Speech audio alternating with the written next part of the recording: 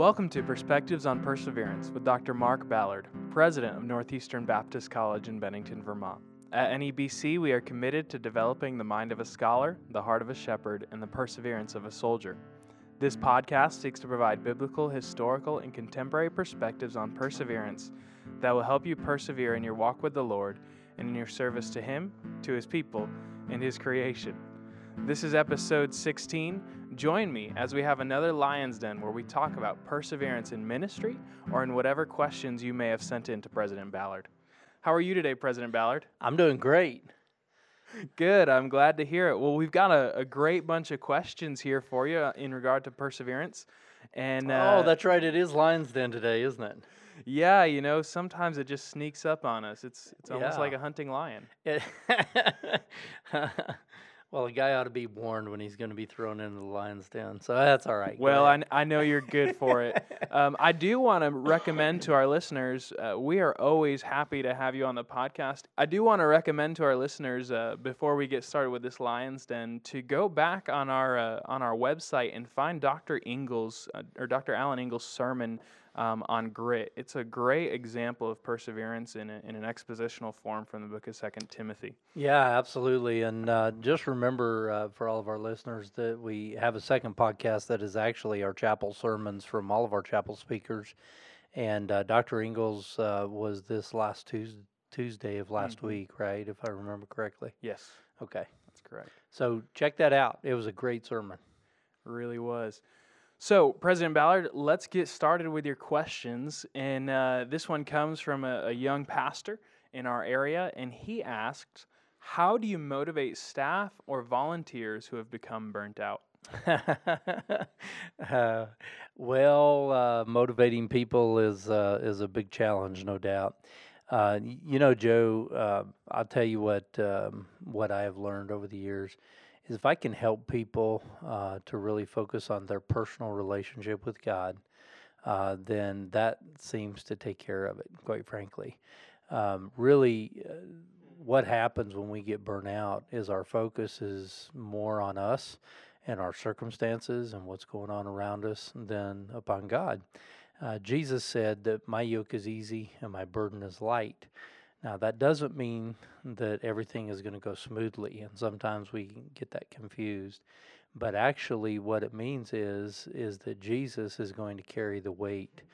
And so when I'm walking with Him, when He is my first love, as we find in Revelation chapter 2, and I'm really focusing in on my walk with Him, my time with Him, my prayer time with Him, my time in the Word, and just being in contact with Him throughout the day. And I'm letting the circumstances and all my responsibilities and all the things that could go wrong, I'm rolling those over onto Him. I'm casting my care upon Him. Then He gives me the strength for the moment, and He carries the weight of the burden, and that takes care of it. So let me give you a couple of personal expressions on that.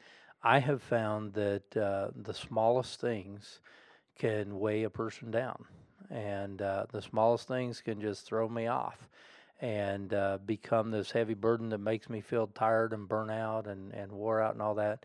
At other times, when I am walking closely with the Lord and I'm doing those things I was just talking about, I'm spending time with Him, I'm rolling my burdens to Him, I'm not taking responsibility that isn't mine. I'm letting God do what God does, and I'm just trying to be obedient and surrendered.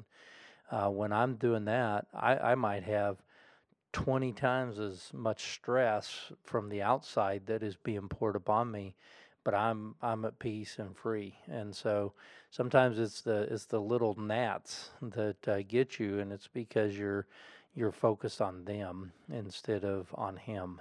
And so what I've learned is that if I just try to motivate people to have a positive attitude, I'm probably not going to help them or myself.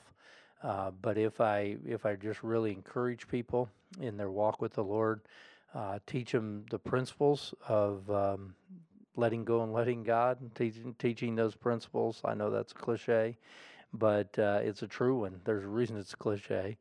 And so if I can teach them to really rest in the Lord, and they begin to do that in their life on a consistent basis, then Christ lives through them, and they're able to face whatever comes their way and keep on going. You know, President Ballard, I really like what you said. I agree completely that we need to we need to keep our walk close with Jesus through these times. Thankfully, He sustains our walk. But I want to point out that sometimes the most spiritual thing we can do is take a nap and have a good meal, just like Elijah did. But I dare not take away from the purpose of that text is Elijah was with God when that happened, and we cannot ask our staff to find their rest and relaxation, or we can't even find rest and relaxation ourselves apart from the work of God, because burnout is a deeply spiritual issue. It's not just a mental, emotional issue.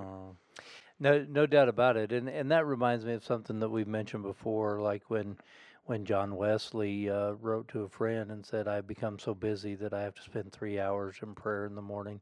And sometimes when we hear stuff like that, we think, well, that's just more stress, and that's just more things that would cause me to burn out. And if you're doing it out of obligation, you're right. It will just cause you more burnout. But the fact of the matter is what that is a reflection of with him, with Moody, with Spurgeon. They all said things like that. But the fact is what they learned is when they are with the Lord and they're resting with Him, that it gives you wisdom, it gives you strength, it gives you perseverance through the day.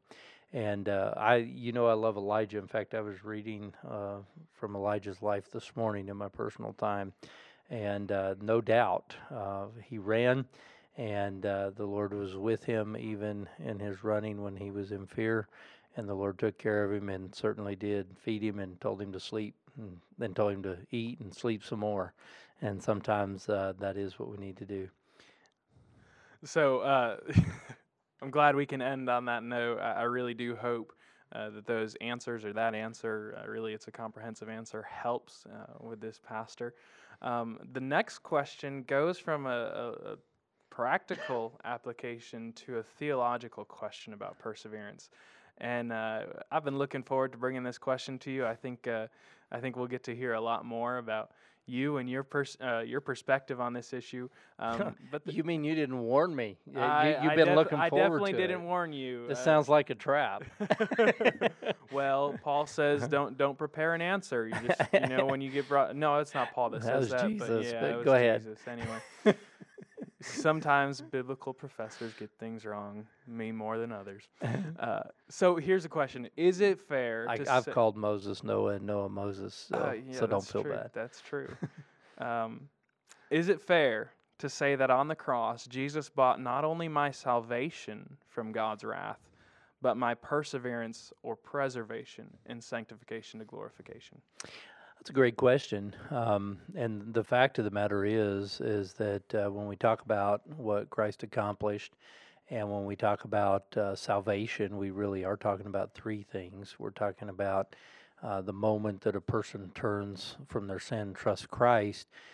We typically refer to that as I was saved, and that's my salvation moment.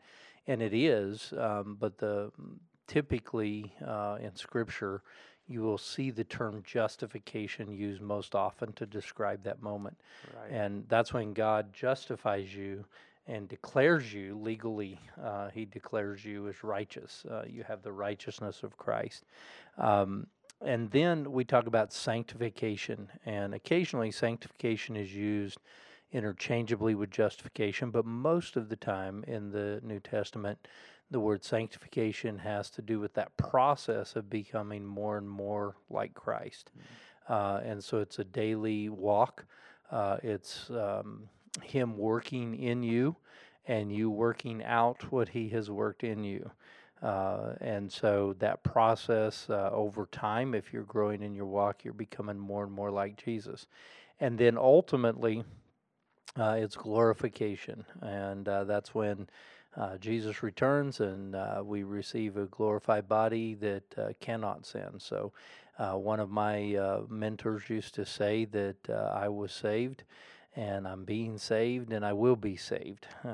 And all of that was purchased by the blood of Christ. So it is an absolutely crucial thing to understand that not only is my justification an act of God's grace that is enacted into my life only through faith, but so is my sanctification and so is my glorification. So the fact of the matter is if you have turned from your sin and placed your faith in the Lord Jesus, then you will ultimately persevere. Now, that doesn't mean that you will persevere day in and day out in everything that God intends for you, because we can obviously run from the Lord and we have to confess our sin and be faithful and just. But it does mean that ultimately you will persevere in the sense of one day you will be made like Christ. Now, Joe, there's warnings in Scripture about that. There's warnings that we can actually, even as believers, commit a sin unto death. And Galatians warns of it, Corinthians warns of it.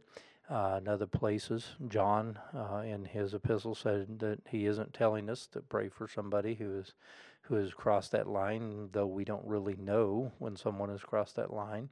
But a person can, as a believer, come to a place where they have rebelled against God so long that he just takes them out, but yet ultimately they have persevered in the sense that they will be saved and one day glorified, because all of that has been purchased by Jesus. Yeah, absolutely. I was speaking with a friend recently about this question. Not this question, but about this issue. And, I think Romans 8:29 gives me a lot of hope in that. It tells us, for whom he foreknew, he also predestined to be conformed to the image of his Son. What a promise in Scripture that those who believe will be conformed to the image of his Son. And Paul says to the church at Philippi, I am confident of this very thing, that he who began a good work in you will complete it. So absolutely, I think it's a great question. I think it brings great hope when you consider those promises of Scripture. Well, Joe, I saw you opening your Bible to Romans 8, so I knew that was coming. And it's great, and it's a great verse, and it actually, you just explained it in the way it is intended in that text. And the fact of the matter is that those who Christ foreknew, he did predestine that they would be conformed to the image of his Son, and that is about our sanctification. And we will be made like Christ. He who began a good work in us, as Philippians says, will complete the work. And if we're willing partners, it's going to go a whole lot better. And what a day of rejoicing that will be when that painful process becomes that awesome product. Oh, that was poetic. You could preach that, man. Preach it, brother. All right, let's go. Well, thank you. So final question for the day. It's just so funny how these questions pan out. We have that really practical question. We have that theological question, or that biblical question. Let's go to a theological question in relation to last week. This person asks, in light of last week's podcast, so they're listening, on biblical inerrancy, what role does hermeneutics play in preserving our biblical inerrancy? And I'm gonna piggyback on the back of this question. I was introduced to several hermeneutic methods, not as good methods, but like trajectory hermeneutic, where you extrapolate what the text is actually getting at in the future, or mirror hermeneutic. Do those preserve inerrancy, or is there a specific type of hermeneutics that you would espouse that do preserve inerrancy? Well, I would say the two issues clearly relate, and in fact, one of our future podcasts will talk a little bit more about hermeneutics as we talk about some of the things we started a couple weeks ago. But what I would say, it's really the other way around. It's because of my view of inerrancy that limits my view of hermeneutic. It's also there's other things. It's the issue of truth, period, and what is truth, and of course inerrancy relates to that topic. So if I really believe that truth is what conforms to reality, then that's going to lead me to be an inerrantist. If I'm an inerrantist and I really believe that that is God's word and He has inspired it, then I'm going to reject any hermeneutical approach that is reader-centered, that is trying to say, well, I want to read something into this text, or I'm going to try to find something that is behind this text. as maybe some of the historical critical approaches do, that we got to try to discover something that is behind that there's really no evidence for, but we're going to postulate that, which really becomes the person reading the text. It becomes the authority in that case. And your trajectory hermeneutic, depending on how they are approaching that and exactly what they're doing with that, many times that leads to someone reading something into the text that isn't there. Sometimes they try to read the human author's mind, and Joe, I'm sitting right across from you, and I can't read your mind. So, And folks, that says a lot because we've known each other a long time. We think in similar patterns. But he's right. He doesn't know what I'm thinking about right now. and that's probably a good thing. But anyway, I certainly cannot read Paul's mind or Daniel's mind or Moses's mind or someone like that. And so what we really have is what is in the text. And so, yes, the grammatical historical approach to interpretation is absolutely really the avenue that I would go, and we will talk more about that. And it's a few weeks away still. In fact, several weeks away still. But in the coming days, as we're on this new trajectory of our podcast, one of the chapters of the book that I mentioned a couple weeks ago that we're working on with some other authors is actually about the grammatical historical approach to interpretation, and if it doesn't necessarily preserve inerrancy, but it recognizes inerrancy. Yeah, that's would probably be better. the term that I would use for it. And because I'm an inerrantist, because I believe in verbal plenary inspiration of Scripture, that it's infallible, it's inerrant, it's truth without any mixture of error. And because of that, that drives me to want to know what was the author's intent. And when I say the author's intent, I mean the human author who was being carried along by the Holy Spirit. What is the intent of the text? Awesome. Well, thank you, President Ballard. I think we had some great questions today. I hope the answers are beneficial to those listeners and it adds to their understanding of God's Word and God's nature. This is a Lion's Den, so thank you so much for sending in questions. President Ballard, I will ask you, do you have a closing thought for us? Oh, well, closing thought on a Lion's Den day, huh? Yeah, let's do it. Well, guys, my closing thought is this. I want you to send in your questions. We do these every 4 weeks. And the questions you can send to Joe. He'll give you that the way to do that in just a few minutes. And he gets those and saves those questions up. And next time that we have a Lion's Den, we'd be happy to answer your question. Until then, I would tell you this, you need to persevere, and we need the Church of Jesus Christ to persevere in these days. And we know that ultimately the church will persevere because Christ said that the gates of hell will not prevail against it. But in our daily walk, and our particular church, the church that you're involved in, needs to persevere. And we'll continue talking about that next week. Well, amen. Thank you, President Ballard, for answering these questions. If you would like to send in your questions, you can send them to perspectivesonperseverance@nebcvt.org. We'd love to have your questions. We'd love to feature them in one of our Lion's Den, and hopefully you'll find some benefit from that. Thank you again for joining us on Perspectives on Perseverance today. If you'd like to know more about Northeastern Baptist College, please visit us on the web at www.nebcvt.org.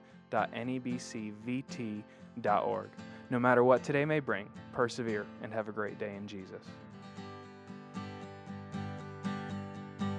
From the heart of the Northeast, for the hearts of the world, we will persevere as soldiers to the right or left.